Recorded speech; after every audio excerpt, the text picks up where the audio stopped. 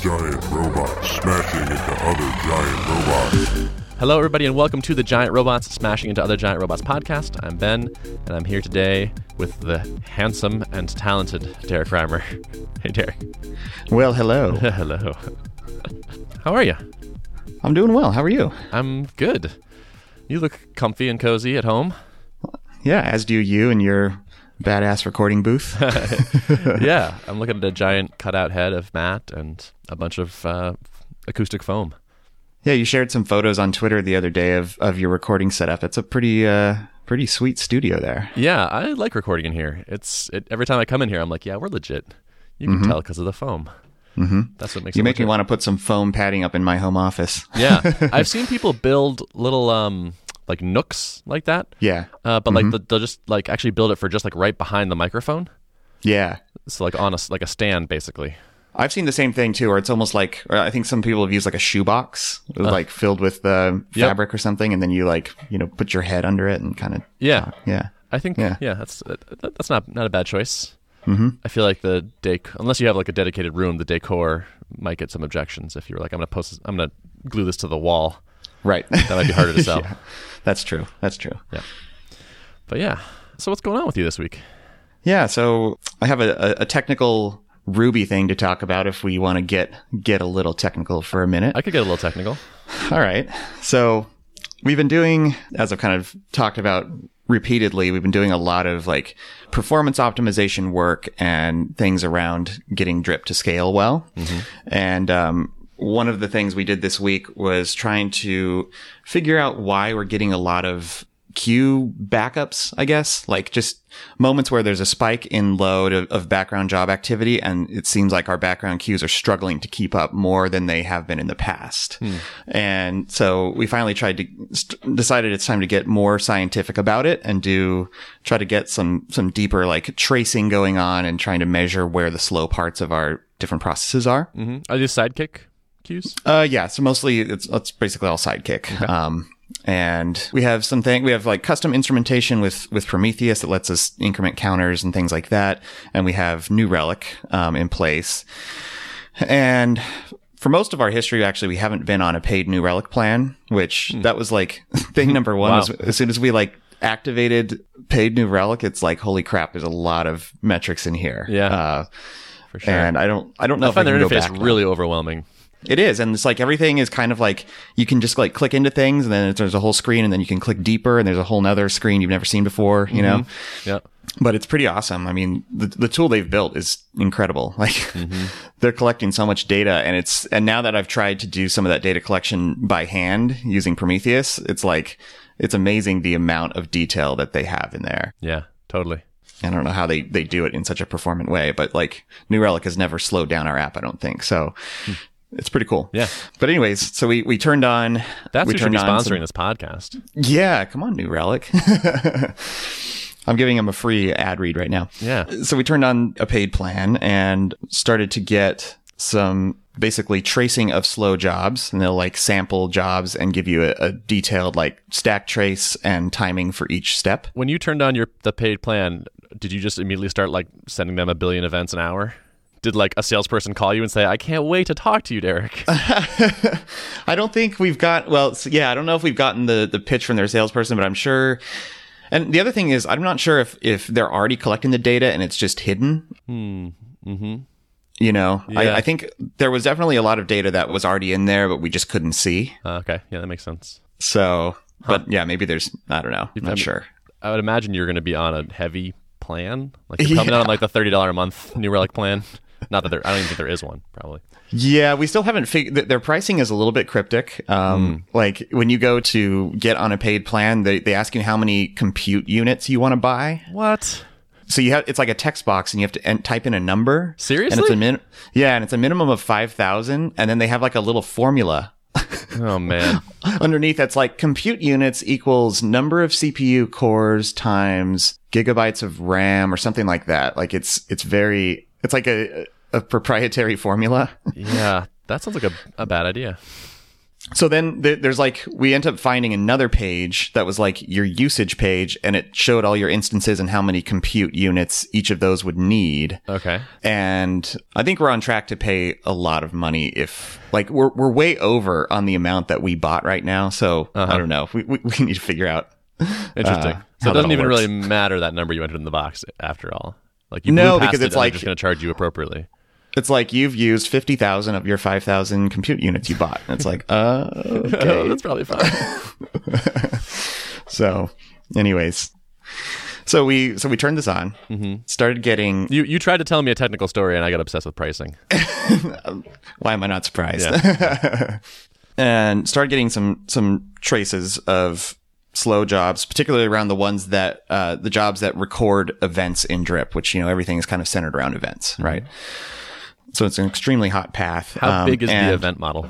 Oh, the event model itself is actually a pretty small one. Nice. But Well done. but we have a event recorder and then event dispatcher that like sends to the recorder. So there's like a whole chain of objects course. all surrounding it. But yeah. Now don't ask me how big our account model is. Okay. Gotcha. Yeah. I won't make you commit to that publicly. No, I plead the fifth. Okay. So the trace ultimately revealed that there was one method that was taking up 60% of the time on average in these traces. And as we dug deeper, what was happening in this method was a call to look up descendants of a class. Huh. So basically this was my fault. So this is something I built recently. Remember I was talking about the refactor of our trigger system and how we have, triggers in Drip are now scoped by the provider. So part of that was like converting our triggers from this nice, like 10 object structure into, n number of objects per provider. So Drip has like 15 trigger types under it. And then all of our other providers, Shopify has like another 15 objects under it. So you imagine there was basically like an explosion of objects under our triggers directory because each object is servicing each specific trigger type, right? Okay. Yep. And when we're parsing any rule that contains a trigger, we need to basically do a lookup and try to find the Ruby class that corresponds with that trigger. Okay. So you imagine we have it like a string stored that's like trigger type is, submitted a landing page. Yep. And the provider is lead pages. So now we need to go find the lead pages submitted a landing page object. Right. So you do like a lookup for the constant, I guess? Yeah, The so class we're constant? basically like saying like, okay, of all the automation trigger classes, let's look at all the descendants and find the one whose name matches this particular naming scheme, Gotcha. right? Yep. So when I originally built this, like I noticed it was super slow using the native, or I guess it's a Rails thing, the Rails like dot descendants method on classes. But so I found this blog post. It was like a way to override the inherited class method or something like that. So that anytime a class inherits from another one, it'll push it into this array so that you can easily access its children. And it was just like a performance hack thing. And when I was building this, I discovered that was like an order of magnitude faster than using the default built-in Rails way of finding descendants. So I was like, this is great. I've managed to squash this performance bug. But it turns out that was still the way we were doing it was like an order of magnitude slower than just maintaining a hash mapping of strings to class names. That was my and just question. looking it up in a hash. Yeah. Yeah. It's like, how about a table of 1 to 1 to 1? Yep. So the whole idea behind this was just I was trying to avoid having to always add something to a hash mapping anytime we add a new trigger. So I was like, Sure. I'm gonna get my meta programming all up in here and Sure. use a nice descendants lookup. But turns out that was a very bad thing and it had a lot of consequences. Like Interesting. you dump hundreds of thousands of these jobs in the queue at once, and if you're spending 60% of your time doing this CPU heavy descendant lookup. Which is like a linear scan through the descendants list, I guess. Yeah, I guess so. I still am not totally clear why the performance hack I put in was not still fast enough, but I guess it's just like still looping over an array of things and doing string comparisons or something, and maybe just still that's way slower than doing a hash lookup. Yeah. Yeah. I mean, are there like thousands of these? There's like 150 maybe. Huh. Interesting. So the rest of the job must be pretty fast if that's the part that's dominating the time. Yeah. Because Yeah. I wouldn't expect a scan through 150 items to be slow, unless you're doing a bunch of work on each item each time. Yeah. I wouldn't expect it either. And I imagine that maybe if the job servers are quiet and the CPUs are not pegged at that moment, maybe it's faster. But when you have like all the CPUs are running hot, they're all processing jobs. Lots of compute units going on. Yeah, exactly. Then I guess that becomes CPU heavy. So that was interesting. Like my lesson from there is like, don't try to be clever with your metaprogramming in extremely performance critical sections of the code. Yeah, I don't know that you can take that lesson away from that, honestly. Like, really? Because I don't think you could have rightfully predicted that this would have been a performance bottleneck. No. Like if you had told me like the 10 things the job did, I would not have ever looked in this spot and said, this is going to be a problem right here. I don't think. Yeah, we were blaming the database the whole time. We were like, what's wrong? We need to spread this load out over read replicas. And like, we were making all these assumptions and, turns out those were not. I'm glad we got this tracing in place, and now I'm addicted to it. Like I keep looking. Totally. That to me is the lesson, is a reinforcement of that lesson of like, if you're having a performance thing, the first thing you got to do is like profile it and don't just use a gut feeling of what you think is wrong. Yeah, exactly. So you made the change and then you pushed it out and you saw the time drop. Oh, the graph is beautiful. It's just like there should be a blog that's just graphs like that. Yeah. Where it's like someone pushes an awesome performance improvement and just like you watch the thing fall off. Yep. It was literally like me, like the next few hours in Slack, I just kept posting screenshots of the New Relic graph. like 5 minutes after I had like, okay, here's a zoomed in window of like, here's this gray line is where the deployment happened. And then here's the drop off. And then like an hour later, I'm like, all right, here it is. Look, the 3 hour view. Yeah. Nice. Yeah. You're like a proud father. Couldn't stop marveling at that. Yeah. Awesome. That's so satisfying. It is. Yeah. Taking something and making it faster. It's like a deep satisfaction in my soul. Yep. I agree. Cool. I want to do more of that. I bet. Well, now you have all the data. Totally. And then I had another learning experience this week. So this one's less technical in nature, so I basically had a meeting that I was involved in, and it was kind of a strategic planning meeting of sorts. And the goal of the meeting was to explore a particular market opportunity. It doesn't really matter what it was. It's just was a certain market opportunity. And so coming into the meeting, like basically the premise for the meeting was to, explore the opportunity and see if it's something that we want to pursue. Mm-hmm. And I immediately formed an opinion about this opportunity before the meeting happened. So my frame of mind was like, this is not a good idea, and because I can think of about 9 or 10 different reasons why I think we shouldn't do this particular thing. Yeah.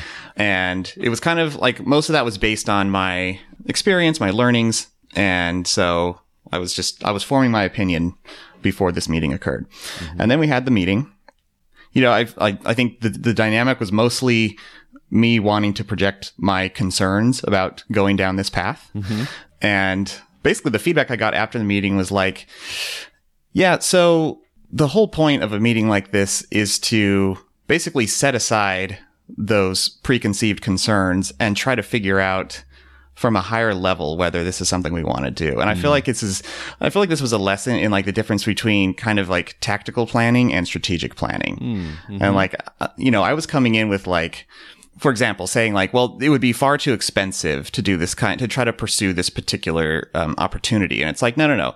Let's assume that money's not a factor. Mm-hmm. And then let's evaluate whether this is something we should do, provided that we can, get the funding we need or whatever, is this a good thing to do? So what I've realized is if this was just a good reminder that anytime I'm evaluating opportunities or things to do, it's like, it's important to set aside your preconceived objections that are based on prior experiences, because sometimes you can be relying on assumptions that are not necessarily fair assumptions to be making. Does that make sense? Yeah, totally.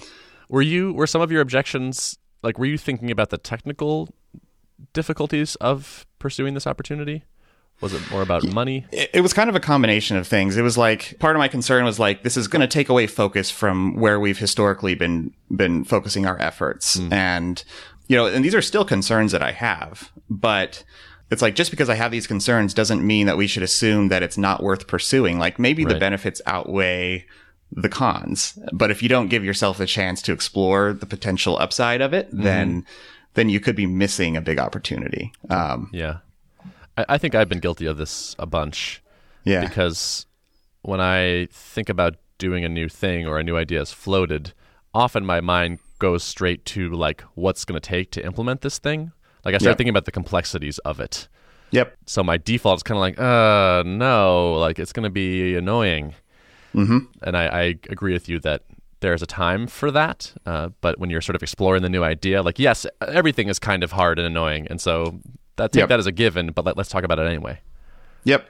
It's like been a good learning experience to be part of a larger company where they're regularly doing this kind of thinking. And I think it's especially important when you are at a company that is obviously pursuing high growth, has raised funding, you know. It's like you're looking for, let's look at the big picture and let's try to see what opportunities are in front of us and what we can do. And, you know, like from a bootstrap mindset, maybe I'm like, well, doing this, it's going to require hiring a whole sales team and we don't want to do that. Right. So therefore it's not something we should pursue. And it's like, well, wait a second. That's an operational concern. You know? Exactly.